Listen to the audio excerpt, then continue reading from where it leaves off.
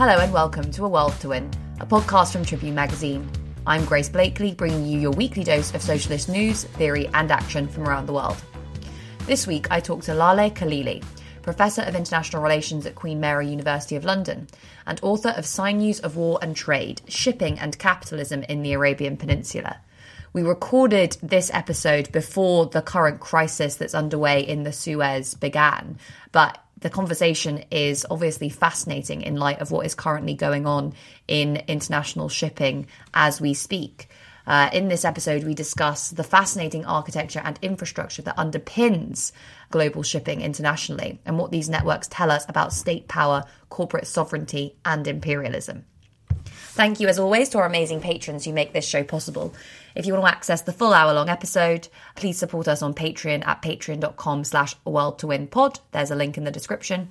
And if you want to support the show in another way, please give us a rating on iTunes to keep us up in the charts. And share your favourite episodes on social media, tagging at aworldtowinpod on Twitter, Facebook and Instagram. Another big thank you to Reverend and the Makers, who've let us use their track Heavyweight Champion of the World as our intro and outro music. And now here is Laleh Khalili on what she learnt during her time on a freighter.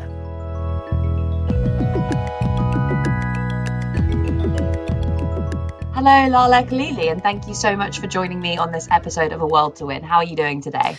I'm very well, thank you, and it's very nice to be here. Thank you for asking me. Great. Right. So today I want to talk a little bit about your book, Sinews of War and Trade, which I really thoroughly enjoyed. I just found it really kind of absorbing and atmospheric, as well as, obviously really kind of interesting and engaging. Thank you. Can you tell us a bit about what made you want to write this, what you call an amphibian history of capitalism from the perspective of the Arabian Peninsula?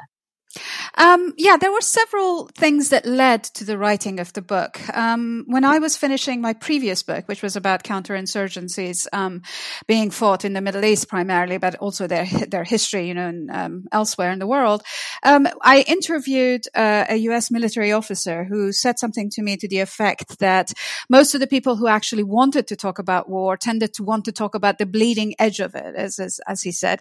Whereas what really, he said, what's really interesting and what you really should be paying attention to is the logistics end. It's the boring stuff behind the scenes. And when I started looking at that was one aspect of it which really interested me. And I really wanted to find out a little bit more about the logistics process.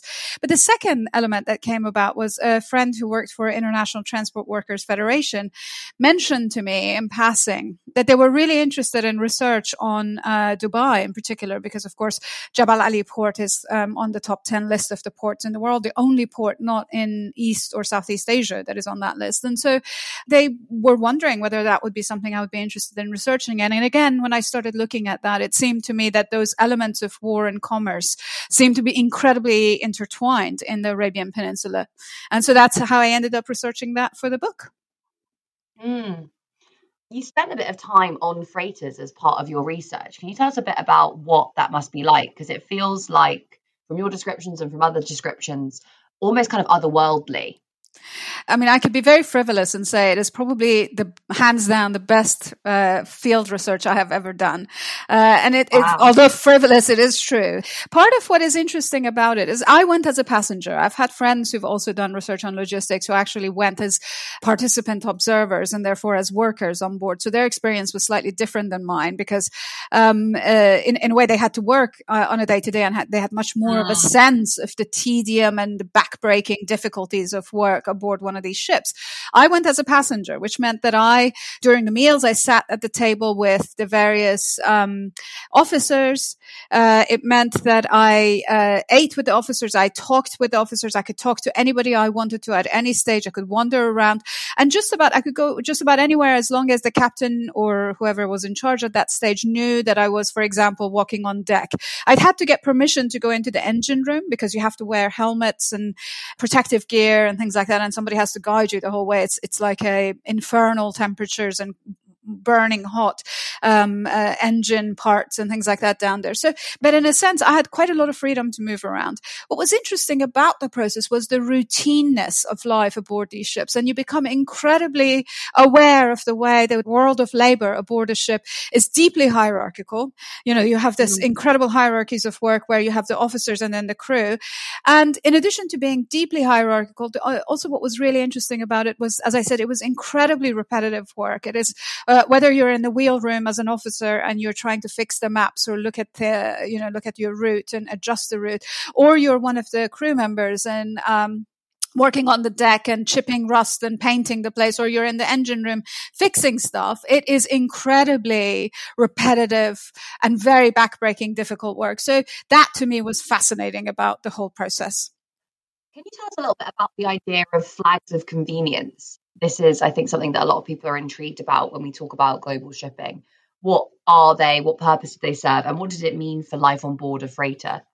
So flags of convenience is a name that the International Transport Workers Federation gave to what more formally it's called open registries for ships. If you imagine that businesses often try to escape sets of regulations and procedures and processes that would enforce, for example, labor laws or environmental laws, and they do this through a whole series of mechanisms.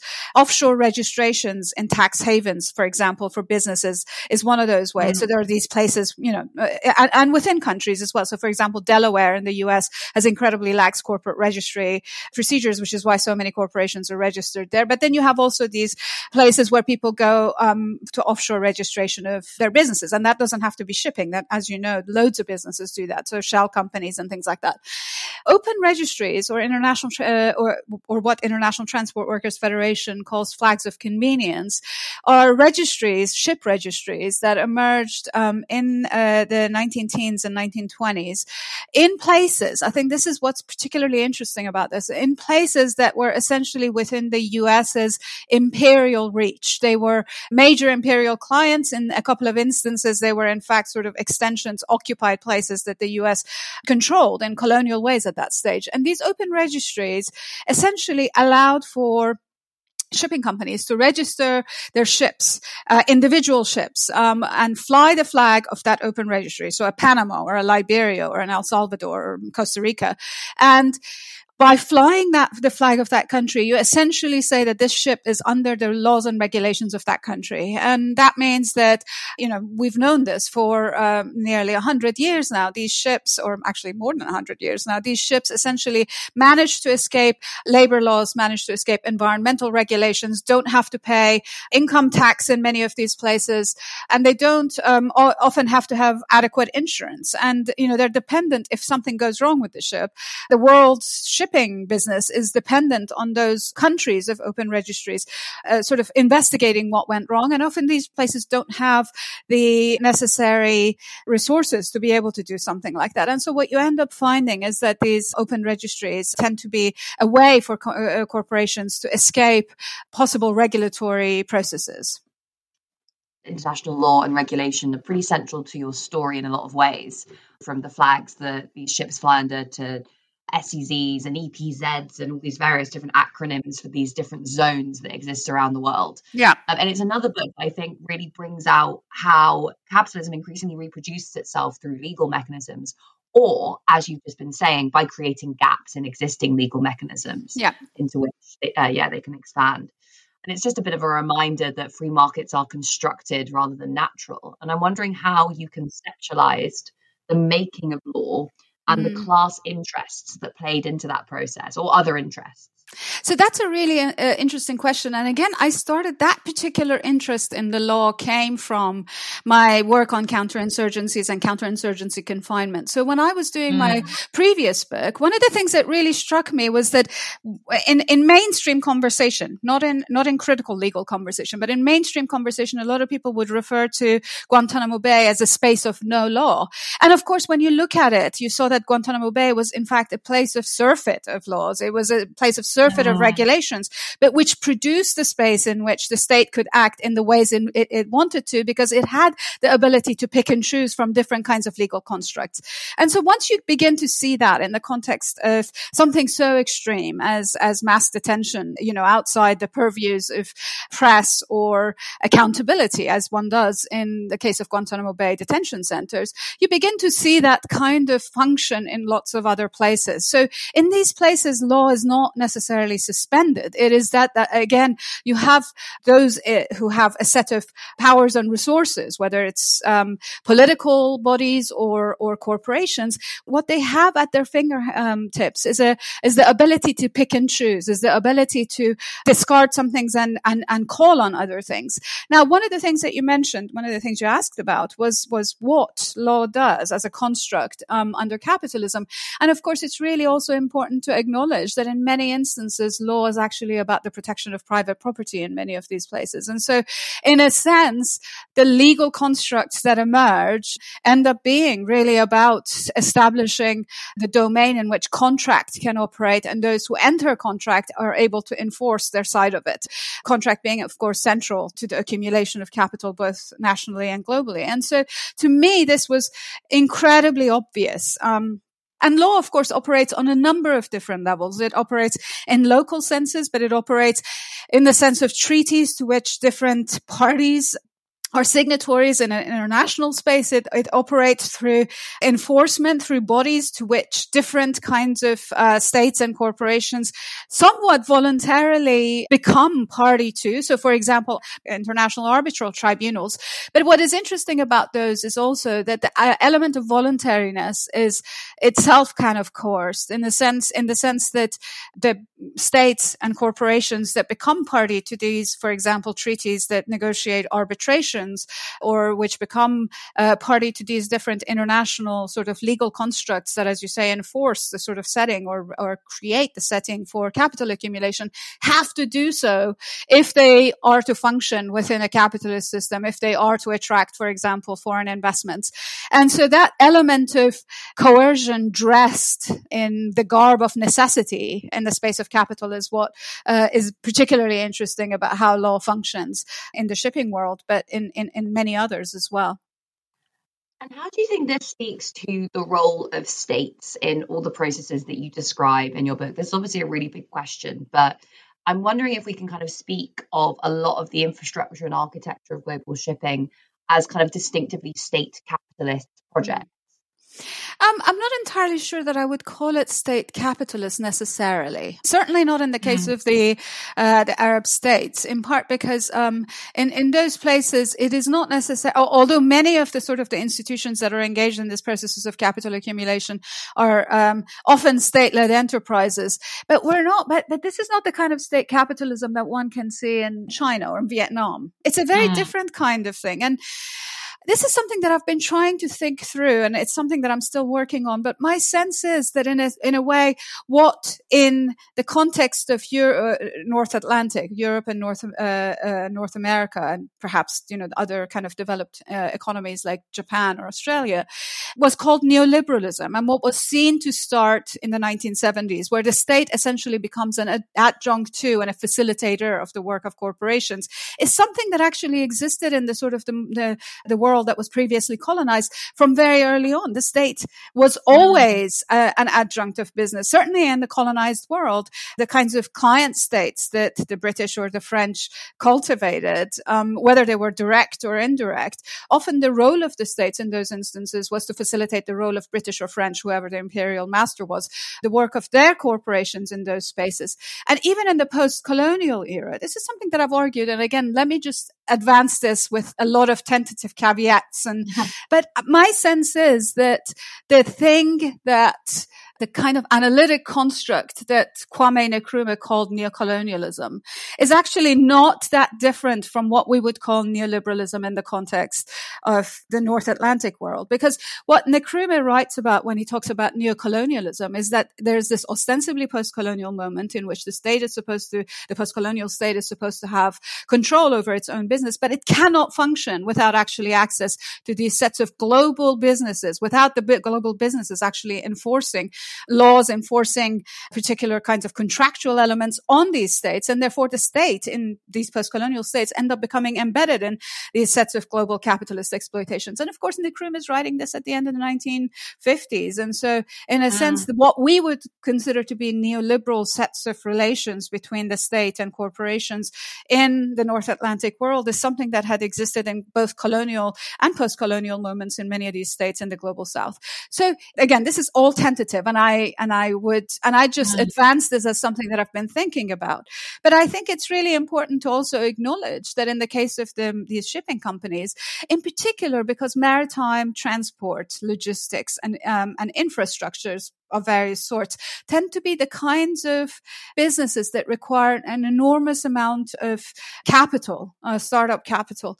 And because they are also the kind of businesses that require technical know-how, it tends to be a space in which one sees the states in the global South really facilitate the work of corporations. And that kind of a public-private relationship, often tilting in the direction of the corporations, is one that is familiar from a lot of these settings.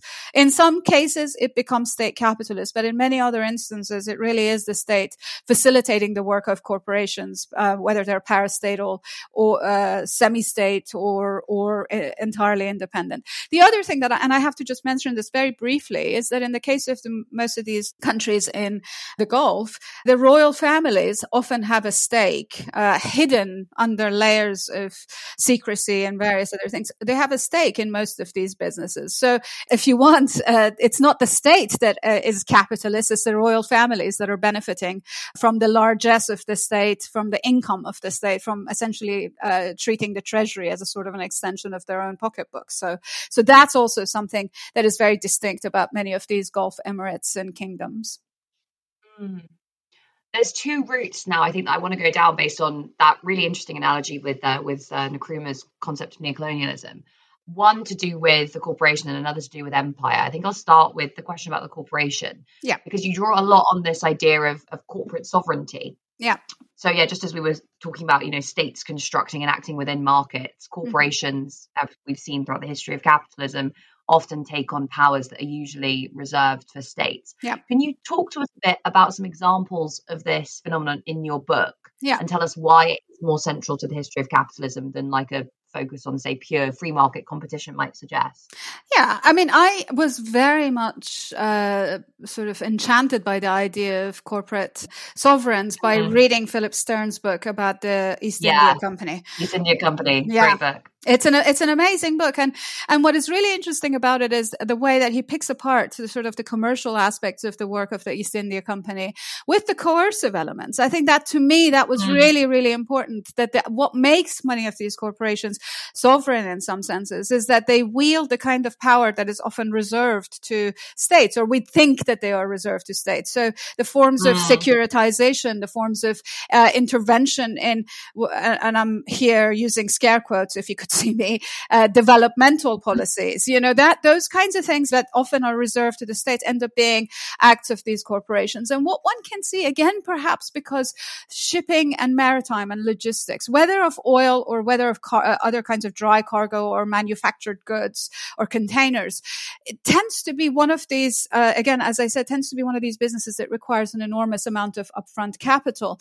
And so you see that the kinds of corporations that end up being involved in these, even when they are supposedly independent, even when they're supposedly working in the free market, tend to have those aspects of sovereign statehood, which we don't often associate. So in the case of the Arabian Peninsula, I think one of the most striking examples of a company that was very much involved, deeply, profoundly involved in both maritime transport, but also extractive industries, and which did have a finger in every kind of coercive pie, collaborated with the CIA, was very much involved in the development of sort of policing and militaries, was Aramco, which was until the late 1970s owned by Standard Oil of California primarily. And so Aramco is once established in Saudi Arabia in the 1930s, and particularly from the 1950s and from the 1950s onwards, so after the Second World War had ended, what one sees is that this is a corporation that makes decisions about not only what it's going to construct, not only about what it's going to extract, not only about how it's going to transport this stuff, but also about, for example, developmental policies, for example, about transport infrastructures, both on land and at sea in Saudi Arabia. It becomes incredibly involved in all sorts of legal processes in Saudi Arabia. And in fact, in many of the cases where they sort of, for example, get involved in arbitration tribunals, these arbitration tribunals, which have been, in fact, put in place in order to ensure the sovereignty of capital, what one can see is that it is absolutely obvious that Aramco gets to decide elements, for example, even having access to concessions, having access to sovereignty over territory. Those kinds of things end up coming out in arbitration tribunals, and it's very striking. Now, Aramco is a very extreme example of this, but I think that you can see more of this, particularly when it comes to very large transportation industries in the Arabian Peninsula and elsewhere in the world. So to me, that was definitely an example of corporate sovereignty of a sort. How do you think that these networks of global shipping, the legal architecture within which they take place, and the corporations involved within it stem from and reinforce imperialistic relationships, not necessarily just in the kind of militaristic sense that we might often associate with imperialism, but also in that kind of, for lack of a better phrase, Leninist sense of kind of capital export, and also the recycling of profits generated in these states through kind of tax havens and other networks? I think that's a really good question, because I think what one sees, when, for example, you see capital emanating from, let's say, Singapore or from Dubai, so places that are not necessarily at the, if you want to use that old school word, of core of capitalist countries, or if it's not part of the North Atlantic, for example, trade, you begin to think, okay, well, maybe, we have moved on from sort of the imperial configurations, which emanated from, say, a London or from a New York. But what becomes very clear is that even when capital emanates from other locations, even when, for example, China or Singapore end up having these massive sort of corporations that end up dominating the entire maritime industry, nevertheless, the rules within which they still operate are rules that are established in the sort of the imperial world, which was once dominated by Britain and is now dominated by the US. So what do I mean by the rules? You look at accounting standards. You look at legal standards. You look at the tribunals, for example, that arbitrate different kinds of legal disputes or investment disputes. You look at the legal constructs that dictate the sale and purchase of ships, but also their registration. You look at the kinds of countries that can dominate, for example, such things as the ability of tax havens to operate alongside other forms of, offshoring. So in all of these instances, it seems to me that the US has already established, but continues to dominate these sets of the US, and I should say it's also Britain is really quite significant in these senses. So for example, London is still the number one place in the world for maritime legal support. So the biggest companies, sort of law firms dealing with maritime stuff, are actually located here in London. Insurance, many of the rules of insurance have been established by the insurance firms that emerged out of London. I already have mentioned accounting standards that emerge out of the US, but engineering standards are something also that comes out of US manufacturing and is spread around the world. So in a sense, even though capital is now emerging from these other kinds of nodes of capital accumulation, the power of, or the durability of the imperial power is demonstrated through the milieu, the rules, the regulations, the space of operation in which capital from other places operates. And that milieu, those sets of regulations, are very much established in the North Atlantic world still. Now, to go in a bit of a different direction, can you talk to us a bit about containerization? Because I'm absolutely fascinated with this process, as it's this massive kind of radical transformation in the infrastructure of global trade, without which the last round of globalization might not have even been possible. Yeah. But it's so rarely mentioned when we think of like the earth-defining innovations of the previous century. How did it come to pass, and how do you think it changed the global economy, labor relations, trade, and kind of constituent national economies within the global economy as well? So here I would like to sort of pay tribute to an amazing book, which was enormously influential in the way I thought about my own project. And that's Mark Levinson's The Box, which is a history of containerization. I think the container is now becoming actually much more of a presence, because I don't know about the US, but in the UK, for example, you see containers as little art spaces. You see them as pop-up kind of restaurants. You see them in kind of trendy architecture. And so it is there in your face. And then, of course, if you live on a train route and even passenger train routes where freighters go by, you see the containers passing in front of you just very easily if you're waiting for a train. And if you're in a port, you see container ships. And of course, aesthetically, they're kind of astonishing. They're these sort of behemoth container ships. They're quite striking to look at, the symmetry, et cetera, et cetera. So in a way, I think the container has, in a sense, invaded the public consciousness a lot more than it had, I would say, even 10 years ago. Now, what is interesting about it, you're absolutely right, that it is one of the most significant inventions in global capitalism, facilitating sort of global trade on a scale unfamiliar beforehand than almost anything else that I can think of, short of actually 19th century invention of steamships. So one of the things that Mark Levinson writes about, and I always found fascinating, was that the person who came up with the idea of a container did so in order to address two or three concerns. One of them was, one, pilfering by dock workers, by stevedores, at the point of unloading of ships. This had often been considered a kind of an informal, if you will, increase in wages of people who were often notoriously underpaid and badly treated.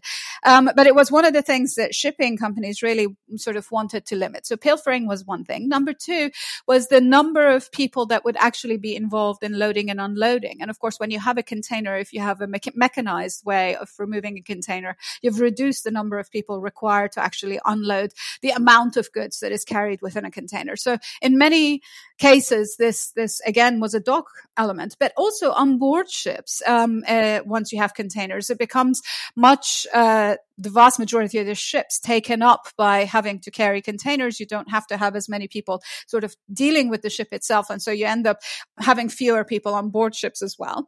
And the final thing that was quite striking about containers, and the reason that it was considered to be quite significant, was that it was intermodal. What that means is that it could easily be transferred from a ship to a train to the back of a lorry. And so in a way that allowed for the movement of goods in a much more, if you will, smooth, ostensibly frictionless way from the port into the inland for the transportation of goods. But what really actually, and this is again the interwovenness of war and commerce, which is so central to my argument, is that what really allowed for the container to take off was the Vietnam War. And the reason that the Vietnam War was so significant was because the American DoD, the Pentagon, was actually looking for a way to transfer warfighting material out to Vietnam in a way that was more efficient and cheaper. And so they looked to the container as a possible way of doing so. But what was fascinating about it was that the container ships that were chartered, they were private ships that were chartered by the Pentagon, would end up going to Vietnam. They didn't want to come back in ballast. They wanted to come back with something. So they ended up going to Japan and loading electronics there and taking the electronics back across the Pacific to the US, which of course is the beginning of the electronics revolution that the Japanese started in the and the way that it affected the, American economy. But it's the beginning of that kind of a moment in which you see the facilitation and ease of transport of goods from one location to another location in the globe at not necessarily a faster speed, but in an efficient way, in a more robust sort of way than we had before. And so that moment, the 1960s, becomes really quite a significant moment. I want to talk now a little bit about your recent essay for the LRB on the Belt and Road Initiative. Let's start by talking a little bit about what exactly you're referring to with Belt and Road. So I think there's some confusion as to what this actually means. Like, people thinking it's kind of a long road that goes all the way through Asia or something. So can you talk to us about the kind of constituent projects that make it up?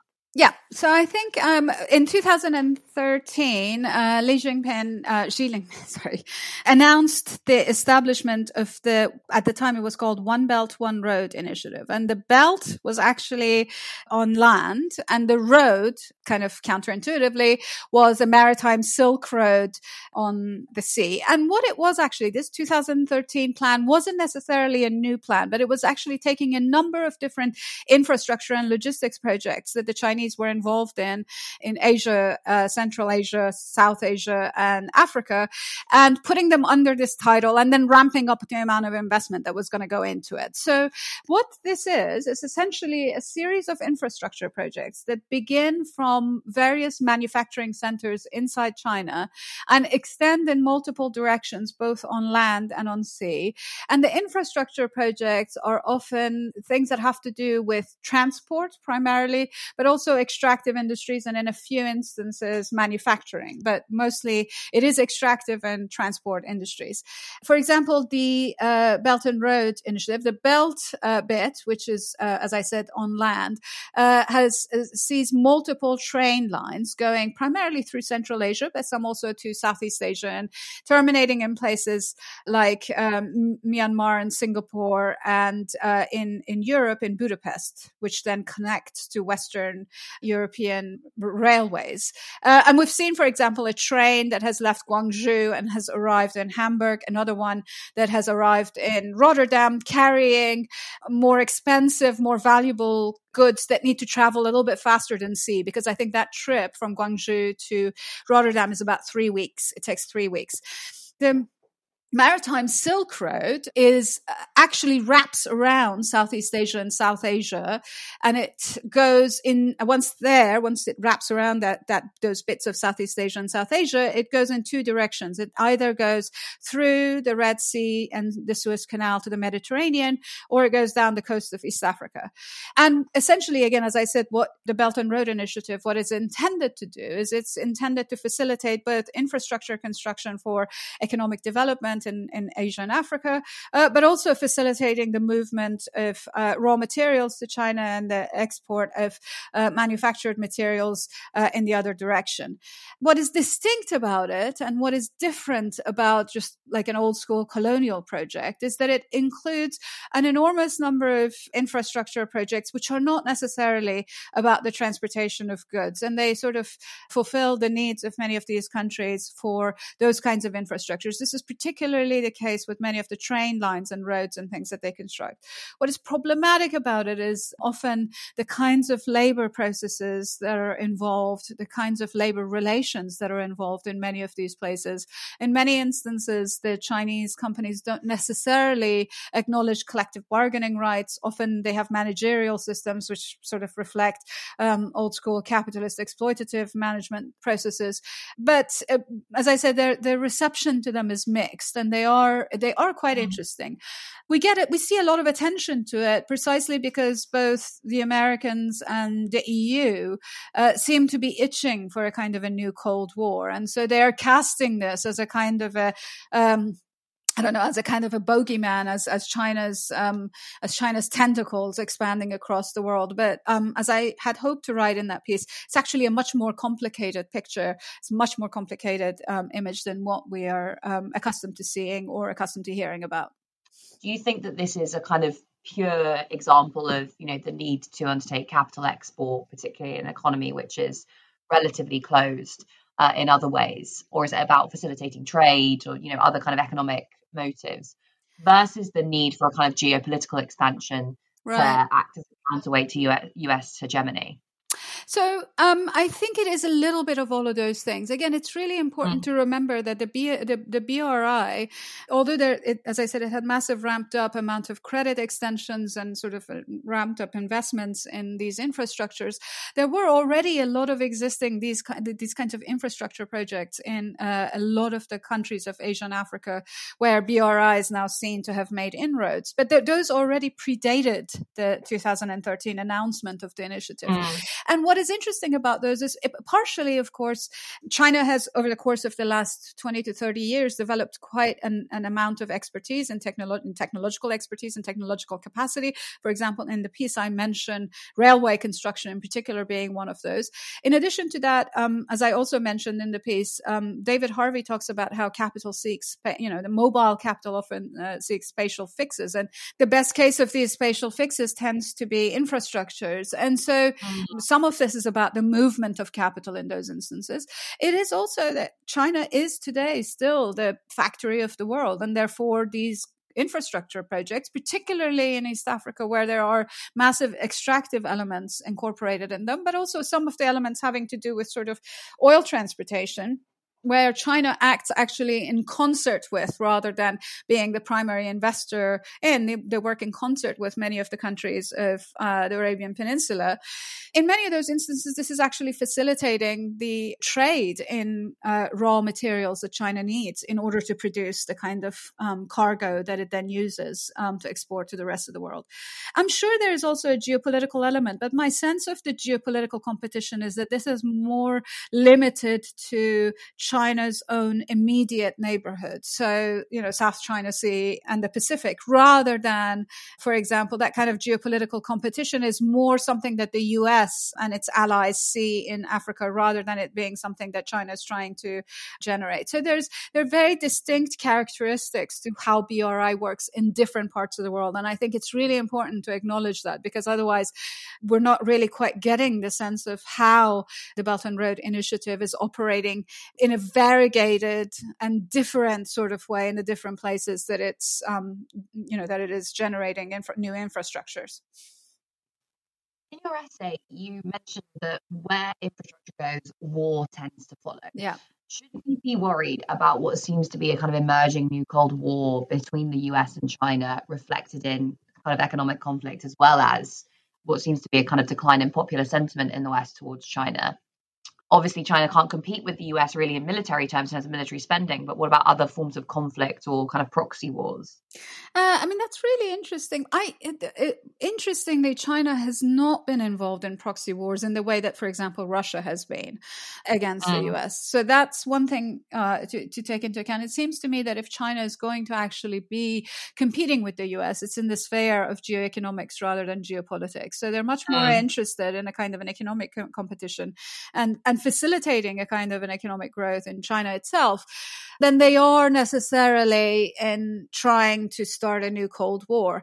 That said, from the US side, the US always needs a super enemy. It's the war is the kind of process that gives the US the ability to, it's a kind of military Keynesianism, if you will. It's just expenditure of money and contracts and sometimes complete and utter boondoggles, but, the kinds of military industrial production that seems to attract congressmen and which, the Pentagon is always happy to oblige in procuring. And so, in a sense, that Cold War sensation is generated far more strongly in the US. And indications are that kind of a popular, declining popular sentiment that you're talking about happens in the aftermath of all the negative press that emerges. I think that you see, for example, the Trump era outright, unabashed, racist, anti-Chinese racist policies generates a reaction even in sort of the kind of good liberals that wouldn't necessarily like Trump. So you see that as I said, that declining sentiment comes out of there. You also see sort of reduced number of Chinese students in the US and in Europe. All of that, of course, leads to the intensification of that sense of enmity or competition. So it's extraordinary the extent to which it seems that the US in particular, but also the Europeans, seem to be itching to have an enemy, a kind of a scary enemy. And of course, that also feeds into long-standing anti-Chinese sort of myths of the Asian hordes at the gates of civilization kind of discourse, which, we've been familiar with for hundreds of years, unfortunately. And so it's a very complex situation. And I think that complexity, tends to feed into these methods of fear mongering in the US and elsewhere. I'm wondering how you think the left, socialists, progressives should be organising ourselves on this shifting terrain and orienting ourselves in what seems to be, what is a very rapidly changing political and geopolitical context. The one thing that I would say is global solidarities are absolutely necessary. I'm living in the UK where people's horizons of solidarity seem to have shrunken because of Brexit. And one sees, for example, a limitation in the ways in which we extend the sense of solidarity or sympathy to our counterparts elsewhere in the world. And I absolutely think it is crucial. It is necessary for any kind of socialist organization to reach out across those kinds of boundaries. Any kind of socialist organization has to be by necessity anti-racist, whether domestic or internationally, because the only way that any kind of change can be affected would be through these international solidarities. And I think that kind of international solidarity and organizing also has to take, in some instances, has to take the lead from those overseas to find out what they want, to find out how they organize, to find out what they demand in terms of the solidarities they need, and for socialist or progressive forces in the Atlantic world to sort of reach out to them and try to work in concert, and sometimes even step back and allow those international organizations that seem to be very successful in garnering some of their own demands to lead the way. Thank you so much, Laleh Khalili, for joining me on this episode of A World to Win. It was great to chat to you. It was my pleasure as well.